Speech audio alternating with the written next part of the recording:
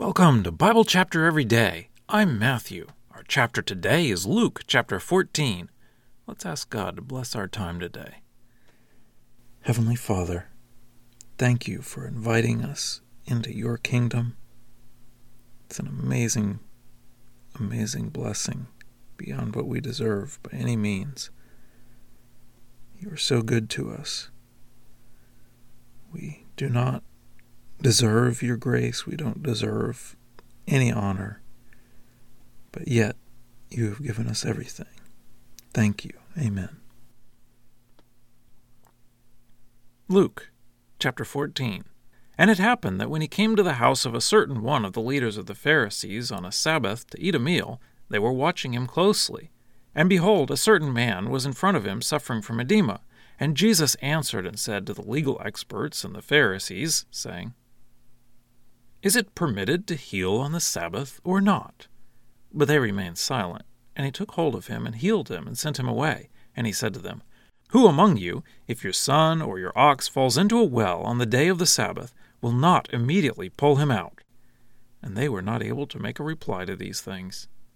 Now he told a parable to those who had been invited when he noticed how they were choosing for themselves the places of honor, saying to them, "When you are invited by someone to a wedding feast, do not recline at the table in the place of honor, lest someone more distinguished than you has been invited by him. And the one who invited you both will come and say to you, 'Give this place to this person,' and then with shame you will begin to take the last place.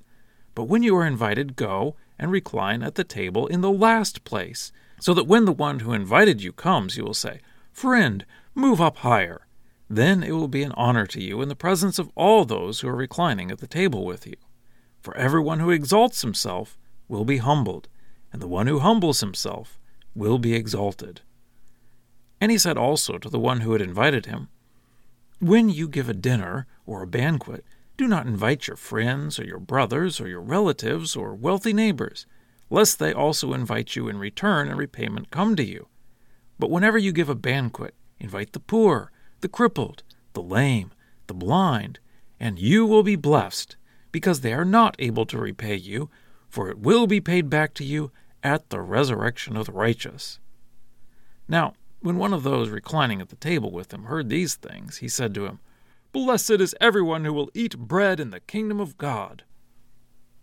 But he said to him, "A certain man was giving a large banquet, and invited many. And he sent his slave at the hour of the banquet to say to those who have been invited, 'Come, because now it is ready.' And they all alike began to excuse themselves. The first said to him, 'I have purchased a field, and I must go out to look at it. I ask you, consider me excused.'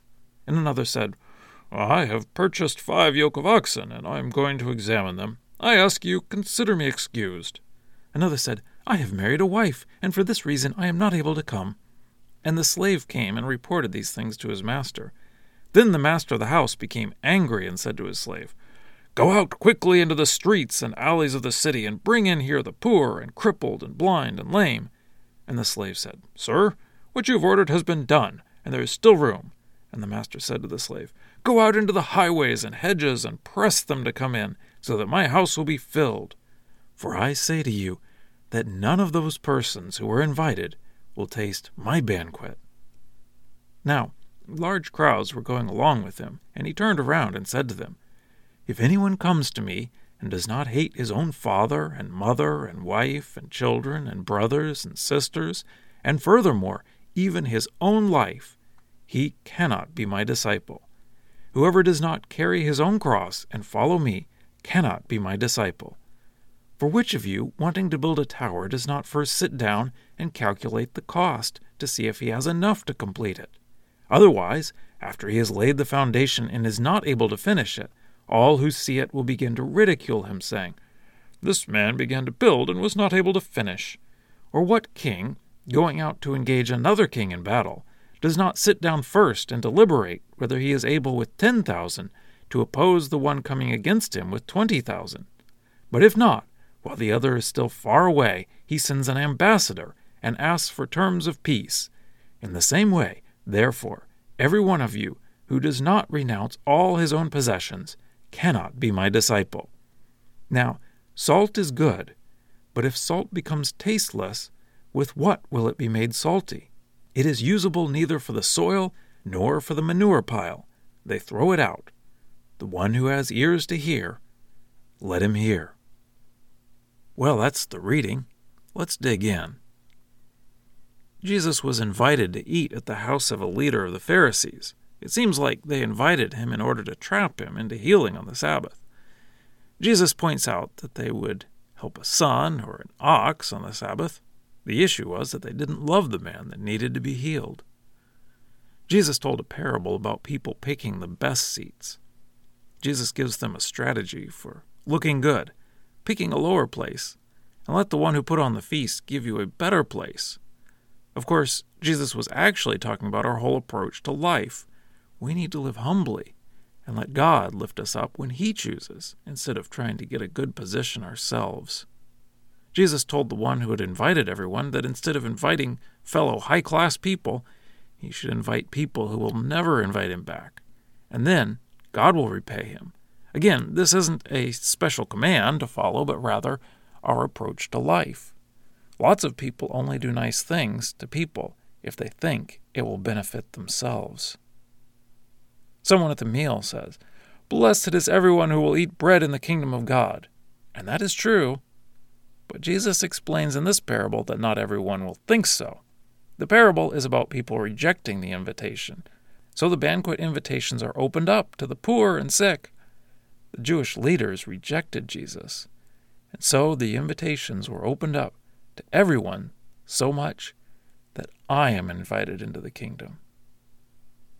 But Jesus explained that it wouldn't be easy to follow him.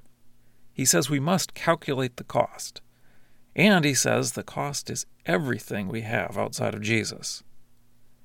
Verse 33, "In the same way, therefore, every one of you who does not renounce all his own possessions cannot be my disciple."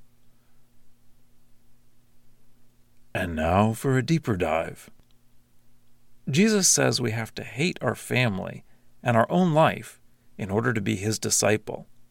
He doesn't mean we have to actively destroy our family and our own life. He means that we must be willing to give them up. And that will feel like hate to some people sometimes. It will look like hate to our bodies when we are willing to sacrifice our bodies for Jesus. Jesus said, "Whoever does not carry his own cross and follow me cannot be my disciple." To carry a cross meant heading to execution on that cross. Jesus couldn't have put it in stronger language. To be willing to be tortured to death because of Jesus. Jesus says count the cost. But can we even understand the cost? I don't think we really can. But if there's anything that we refuse to do for Jesus, we cannot follow him. But we also have to remember that Jesus didn't refuse the cross for us. No matter what we go through in this life, we will get better than we deserve. Scripture quotations are from the Lexham English Bible, copyright 2012 Logos Bible Software. Lexham is a registered trademark of Logos Bible Software.